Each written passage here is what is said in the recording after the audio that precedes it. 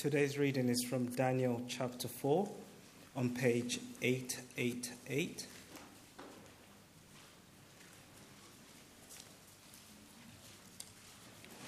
Daniel chapter 4, page 888.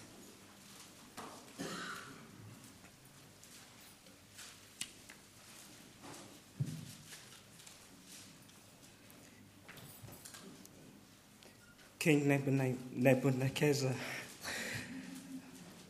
to the nations and the peoples of every language who live in all the earth, may you prosper greatly.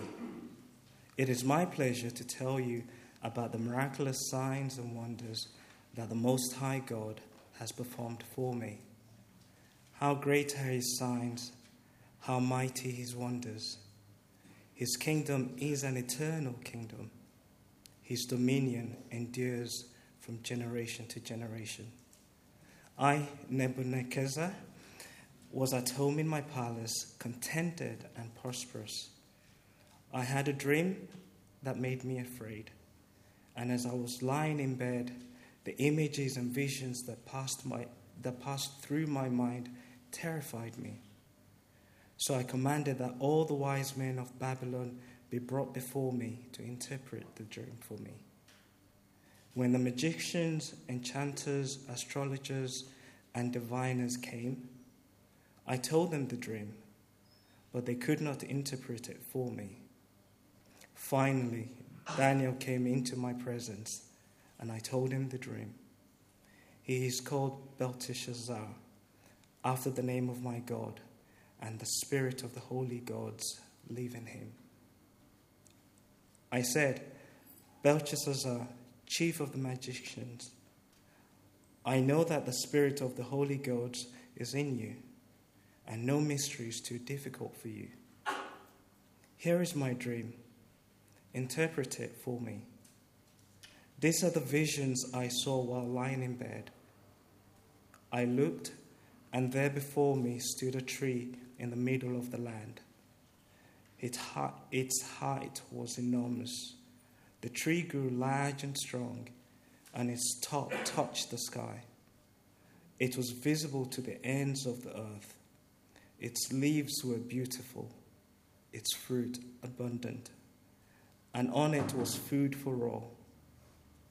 Under it, the wild animals found shelter, and the birds lived in its branches. From it, every creature was fed. In the visions I saw while lying in bed, I looked, and there before me was a holy one, a messenger, coming down from heaven.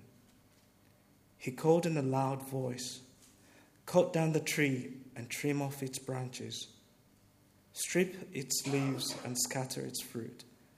Let the animal flee from under it and the birds from its branches.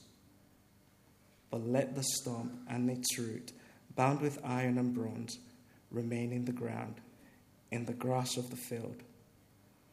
Let him be drenched with the dew of heaven, and let him live with the animals among the plants of the earth. Let his mind be changed from that of a man, and let him be given the mind of an animal, till 7 times pass by for him." The decision was announced by the messengers. The holy ones declared the verdict, so that the living may know that the Most High is sovereign over all kingdoms on earth, and gives them to anyone he wishes, and sets over them the lowest of people. This is the dream that I, King Nebuchadnezzar, had. Now, Belteshazzar, tell me what it means, for none of the wise men in my kingdom can interpret it for me. But you can, because the spirit of the holy gods is in you. Then Daniel, also called Belteshazzar, was greatly perplexed for a time, and his thoughts terrified him. So the king said, "Belteshazzar, do not let the dream or its meaning alarm you." Belteshazzar answered, "My lord, If only the dream applied to your enemies and its meaning to your adversaries. The tree you saw, which grew large and strong, with its top touching the sky, visible to the whole earth, with beautiful leaves and abundant fruit, providing food for all, giving shelter to the wild animals, and having nesting places in its branches for the bird. Your Majesty, you are that tree. You have become great and strong. Your greatness has grown until it reaches the sky, and your dominion extends to distant parts of the earth. Your Majesty saw a holy one, a messenger, coming down from heaven and saying, "Cut down the tree and destroy it, but leave the stump bound with iron and bronze in the grass of the field, while its roots remain in the ground. Let him be drenched with the dew of heaven. Let him live with the wild animals until 7 times pass by for him." This is the interpretation, Your Majesty, and this is the decree the Most High has issued against my lord, the king. You will be driven away from people and will live with the wild animals. You will eat grass like the ox and be drenched with the dew of heaven. 7 times will pass by for you until you acknowledge that the Most High is sovereign over all kingdoms on earth and gives them to anyone he wishes. The command to leave the stump of the tree in its root means that your kingdom will be restored to you when you acknowledge that heaven rules.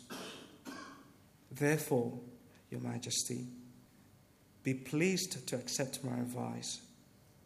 Renounce your sins by doing what is right, and your wickedness by being kind to the oppressed. It may be that then your prosperity will continue. All this happened to King Nebuchadnezzar 12 months later, as the king was walking on the roof of the royal palace of Babylon. He said, "Is not this the great Babylon I have built as a royal residence, by my mighty power and for the glory of my majesty?" Even as the words were on his lips, a voice came from heaven. "This is what is decreed for you, King Nebuchadnezzar. Your royal authority has been taken from you. You will be driven away from people and will live with the wild animals. You will eat grass like the ox. 7 times will pass by for you until you acknowledge that the Most High is sovereign over all kingdoms on earth and gives them to anyone he wishes." Immediately, what had been said about Nebuchadnezzar was fulfilled. He was driven away from people and ate grass like the ox. His body was drenched with the dew of heaven until his hair grew like the feathers of an eagle and his nails like the claws of a bird. At the end of that time, I, Nebuchadnezzar, raised my eyes towards heaven, and my sanity was restored. Then I praised the Most High. I honored and glorified him who lives forever. His dominion is an eternal dominion. His kingdom endures from generation to generation. All the people of the earth are regarded as nothing. He does as he pleases with the powers of heaven and the people of the earth. No one can hold back his hand or say to him, "What have you done?" At the same time that my sanity was restored, my honor and splendor were returned to me for the glory of my kingdom. My advisors and nobles sought me out, and I was restored to my throne and became even greater than before. Now I, Nebuchadnezzar, praise and exalt and glorify the King of heaven, because of everything he does is right, and all his ways are just. And those who walk in pride, he is able to humble.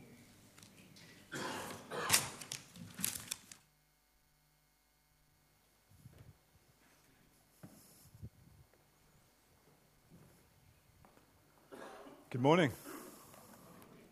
Temi, thank you so much for reading our passage. Folks, do you know what? You've been, this morning's pretty warm. You've been sitting down there for quite a while. And I'll tell you what, one of the most disheartening things for a preacher to see people nodding off as you're preaching. So please stand up and have a stretch. Give a couple of people a high five if you want to. If you are stretching, don't elbow anyone in the face.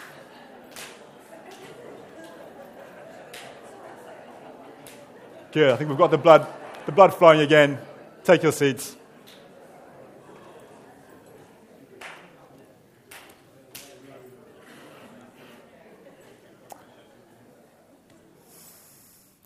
Let me lead us in prayer as we begin. Father, thank you for this beautiful day.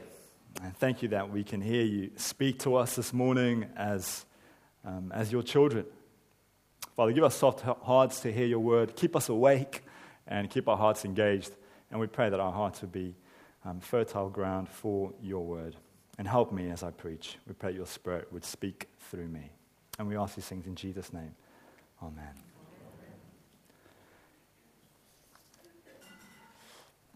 For me, the life of Jesus Christ, the Prince of Peace, whose birth we celebrate today, is an inspiration and an anchor in my life. Any idea who said those words? The Queen. Yeah. So the Queen said that in her Christmas message back in 2014. Now, why am I sharing that quote with you? It's not just because the Platinum Jubilee happened recently, as wonderful as that was. I share that quote to highlight how the Queen, as one of the most famous people on the planet, is not ashamed to speak of her faith in Jesus. Indeed, she does so fairly regularly, as she openly speaks of Christ's influence in her life. And when the Queen testifies to Jesus, it's pretty significant, isn't it? Everyone knows who the Queen is. Her words are heard by millions of people, not only here in the UK, but around the world. I think that her testimony is amplified because of who she is, because of her royal status. In our series in Daniel, we've also come across someone who is royalty. But from what we've seen of him so far, I think it's fair to say that he's not quite as likable as Queen Elizabeth. We've seen this king, for example, throw people into a lion's den and into a burning fiery furnace. But in today's chapter, remarkably, we hear this king testifying to the God of Israel. Indeed, in today's chapter, we find him sharing his story of conversion. Today's chapter is King Nebuchadnezzar's personal testimony about how he came to know and worship God. Look at what he says in verse 2. It is my pleasure to tell you about the miraculous signs and wonders that the Most High God has performed for me. How great are his signs, how mighty his wonders. His kingdom is an eternal kingdom. His dominion endures from generation to generation. Friends, in today's passage, King Nebuchadnezzar is sharing his personal testimony. In these first 3 verses, he's prefacing what he's about to say. And today's chapter this is King Nebuchadnezzar's open week event. Life beyond the monarchy. And he wants his testimony to go far and wide. Did you notice what he says in verse 1? To the nations and peoples of every language who live in all the earth. Just as the Queen's Christmas message is seen and heard all over the world, King Nebuchadnezzar wants his message to go global. I think we've mentioned this previously in our series, but this part of Daniel that we're in It's the only section in the Old Testament which is not written in Hebrew. So Daniel chapters 2 to 7 are written in Aramaic. Now you might think that that's maybe an insignificant detail, but I think it's actually an important detail. So Aramaic was a language that most of the people in the Babylonian Empire would have spoken. It was the lingua franca at the time. The fact that King Nebuchadnezzar's testimony is recorded in Aramaic, well, it reveals that this message is for everyone. It's for everyone in the Babylonian Empire. This message isn't just for the Israelites. Everyone, the world, needs to hear Nebuchadnezzar's testimony. And why is that? Well, I think there are several reasons. But just to give you a few, I think as we learn about how God dealt with King Nebuchadnezzar, we'll learn important lessons about who the true God is, what he is like, and why we should all worship him. So let's turn now to Nebuchadnezzar's testimony. And we're going to look at our chapter in 3 sections. So our first heading is this: God's warning to Nebuchadnezzar. So this is how his testimony begins. God's warning to Nebuchadnezzar. Let's look at verse 4. I, Nebuchadnezzar, was at home in my palace, contented and prosperous. I had a dream that made me afraid. As I was lying in bed, the images and visions that passed through my mind terrified me. Nebuchadnezzar has another scary dream. This isn't the first time we've seen him have one, right? He had one back in chapter 2.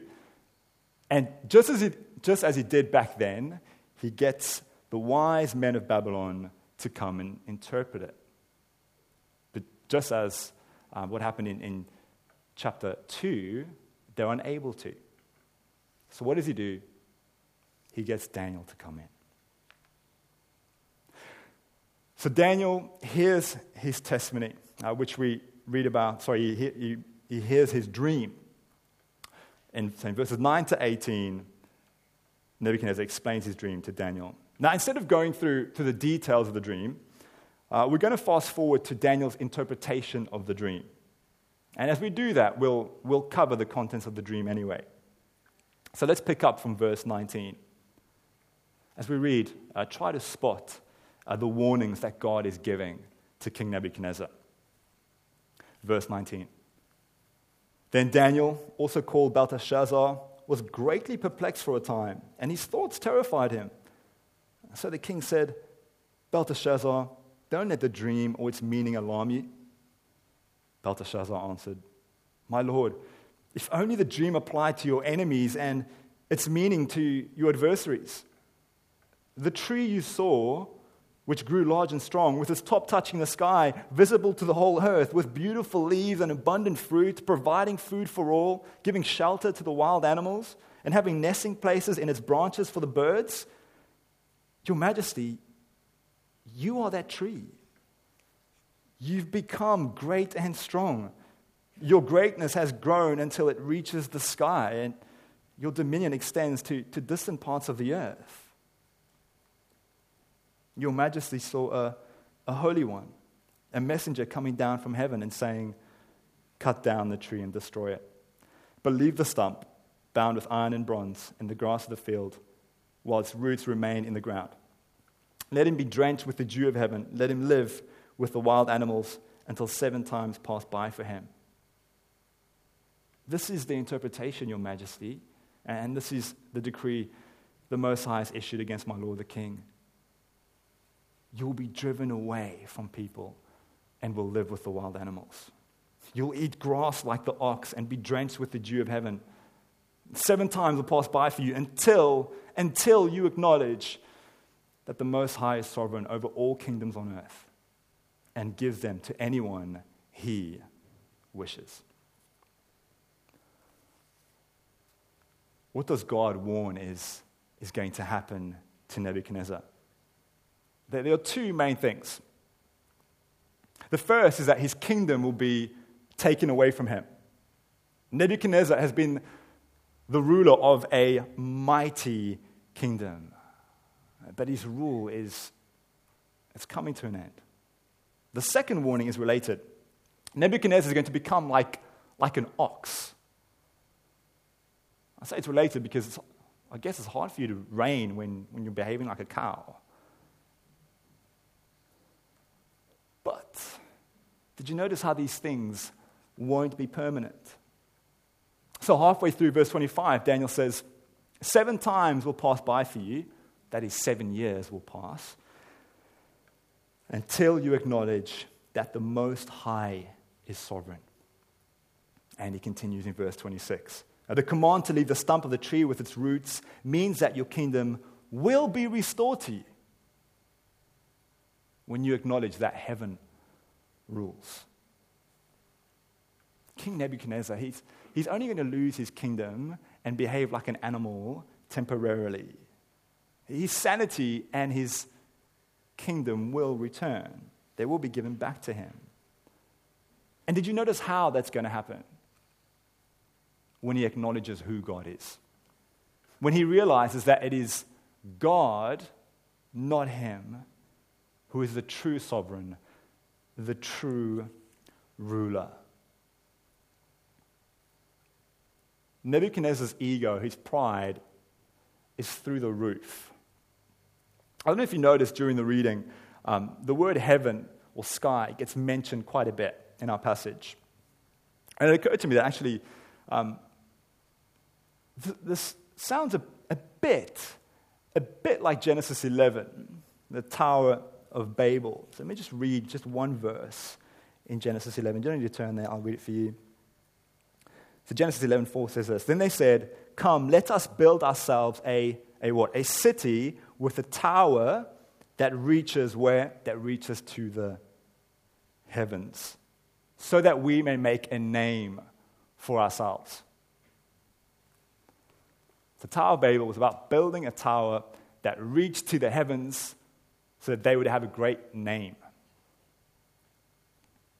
We see here, when you read the dream, it talks about, so chapter 4, verse 20, what does it say? "The tree you saw, which grew large and strong, with its top touching the what? The sky, visible to the whole earth." Nebuchadnezzar thinks he's the man. Now, he's just received this pretty scary warning. How would you respond to the revelation that you're going to lose not only your kingdom, but your mind? So Daniel, God's servant, what does he suggest to Nebuchadnezzar? He suggests that he repent. We see that in verse 27. He says, "Renounce your sins by doing what is right, and your wickedness by being kind to the oppressed. It may be that then your prosperity will continue." So that's Daniel's advice. The question is, will Nebuchadnezzar listen? So we've just been thinking about God's warning to Nebuchadnezzar. We now turn to our second heading, God's humbling of Nebuchadnezzar. Have a look with me at verse 29.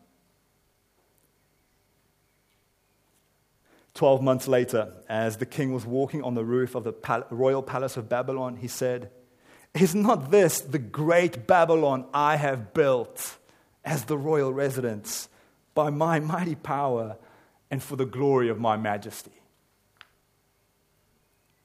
Does Nebuchadnezzar show any signs of repentance? He says, "Look at me, I'm so impressive. Look at what I have built by my power for my majesty." Nebuchadnezzar hasn't repented, has he? 12 whole months have passed since he received God's warning, during which he could have repented. Instead, we just find that he's completely ignoring it. Look at what happens as a result. Verse 31. "Even as the words were on his lips, a voice came from heaven. 'This is what is decreed for you, King Nebuchadnezzar. Your royal authority has been taken from you, You will be driven away from people and will live with the wild animals. You will eat grass like the ox. 7 times will pass by for you until you acknowledge that the Most High is sovereign over all kingdoms on earth and gives them to anyone he wishes. Immediately, what had been said about Nebuchadnezzar was fulfilled. He was driven away from people and ate grass like the ox. His body was drenched with the dew of heaven until his hair grew like the feathers of an eagle and his nails like the claws of a bird. Friends, this is quite the humbling, isn't it? Nebuchadnezzar is now behaving and looking like an animal. And let's be honest, it's hard to picture a person behaving like an ox. When we read this chapter, it seems pretty far-fetched. We're like, how is that possible? Did Nebuchadnezzar really behave like an ox and eat grass? That's so weird. I was intrigued to discover that there's actually an extremely rare psychological condition called boanthropy, where the sufferer believes that they are a cow or ox and behave accordingly. Here's a description of someone with boanthropy in a mental health institution in the UK back in the 1940s. I did say it's extremely rare, that's why it's from the 1940s. The man in his early 20s, in fine bodily health, but decidedly antisocial, spent whole days from dawn to dusk outdoors on the institutional grounds. He was limited in his ability to care for himself, so someone always washed and shaved him. They gave him water from a clean container so that he wouldn't drink from mud puddles. But as he wandered over the grounds, he would pluck up chunks of grass to eat. He never ate institutional cuisine with other inmates. Folks, Nebuchadnezzar's behavior is extremely bizarre, but it's not quite as implausible as we might be tempted to think it is. He really did behave like an animal. That is how God humbled him. Folks, we've considered how God has warned Nebuchadnezzar. He's saying, look, God warned me. That's the first part of his testimony. And the second part of his testimony, look, God humbled me. And now the third part of his testimony is, God restored me. That's our third point. God's restoring of Nebuchadnezzar. Do you remember how our passage revealed that Nebuchadnezzar's restoring would happen? So in verse 25 it said, 7 times will pass by for you until you acknowledge that the Most High is sovereign over all kingdoms on earth and gives them to anyone he wishes. And the same thing is mentioned again in verse 32. How is Nebuchadnezzar going to be restored? Again, when he acknowledges that God is God. When he acknowledges that it is God who rules. Here's the thing, though. How do you acknowledge God when you've completely lost your mind? When you think and behave like an animal?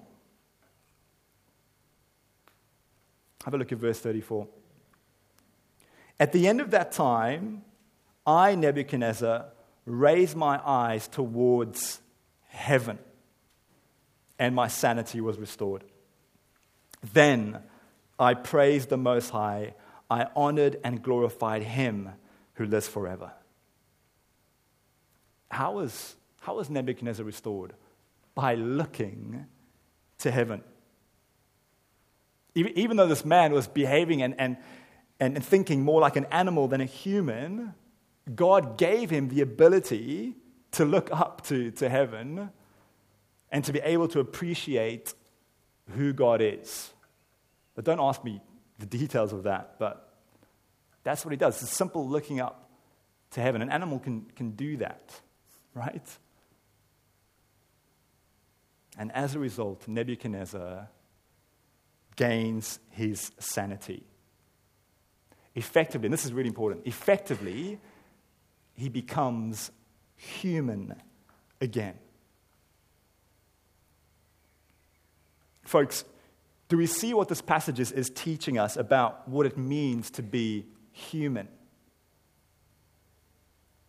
It means to know who God is and to praise him. When does Nebuchadnezzar come to his senses? When he recognizes that God is sovereign. In verse 35, he says, God does as he pleases with the powers of heaven and the peoples of the earth. No one can hold back his hand or say to him, what have you done? Not only does Nebuchadnezzar acknowledge God's sovereignty, he praises God precisely because God is sovereign. Have a look at verse 37. Now I, Nebuchadnezzar, praise and exalt and glorify the King of heaven, because everything he does is right and all his ways are just. And those who walk in pride, he is able to humble. Those who walk in pride, he is able to humble. Boy, don't you know it, Nebuchadnezzar. Nebuchadnezzar here is actually starting to sound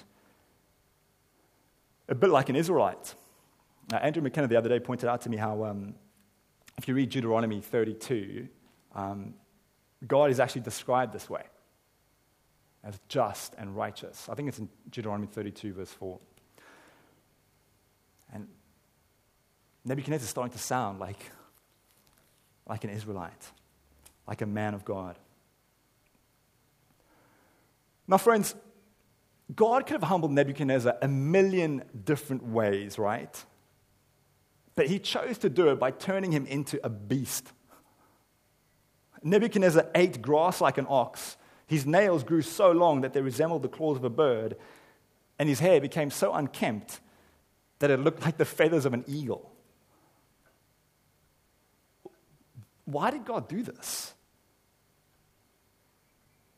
I think it's because God wants to show us that when we fail to acknowledge and praise him as the sovereign ruler, we're behaving less like humans and more like animals. An ox thinks that all there is to life is chewing grass.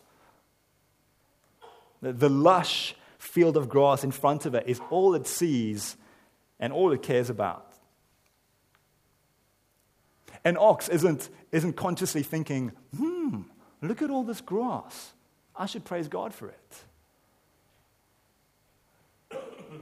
Folks, are we just concerned about the things of this world, about our own little kingdoms, about our own fields of grass or our patches of grass? Do we take pride from our accomplishments or possessions without acknowledging that they're a gift from the God who rules? If so, we are behaving more like beasts than as humans. To be truly human is to know God and worship him like Nebuchadnezzar does in the end. That is what God created us for. We are made to know and praise him, the one who rules eternally, the one who only does what is right, and his ways are just. I wonder if you are someone who knows and praises the Most High God. If you aren't, why not follow Daniel's advice to Nebuchadnezzar? Renounce your sins. Tell God that you're sorry for having lived a life independent of him. Ask him for forgiveness for your pride. And ask him to help you worship him. Friends, today we've learned about a king who should have been humble but was proud. In the New Testament, we find a king who had every right to be proud but was humble. And it's because of this king's humility that you and I can be forgiven for all our pride and all our sin. This king was so humble that he died on a cross so that our pride would no longer condemn us. It is through this king that we can come to know God and praise him. Let me close by reading some verses from Philippians about this wonderful king. Christ Jesus, being in very nature God, did not consider equality with God something to be used to his own advantage. Rather, he made himself nothing by taking the very nature of a servant, being made in human likeness, and being found in appearance as a man, he humbled himself by becoming obedient to death, even death on a cross. Friends, it is that death that saves us. It is because of that death that we can know God and be forgiven. It's nothing we've done. So here is reason to be humble. Let's pray.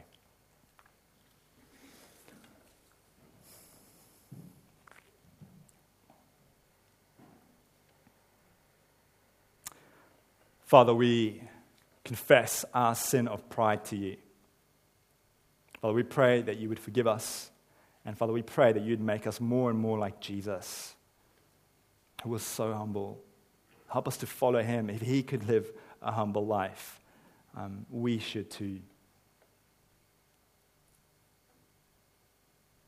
Father, thank you for this powerful story here of how you work and change people. Father, we pray that we would remember that actually the way to be truly human is to worship you and to acknowledge you and not to build our own little kingdoms and to take pride in them. So Father, help us to be more like Jesus, to be humble because of who you are and because of what you have done and continue to do. And we ask these things in Jesus' name.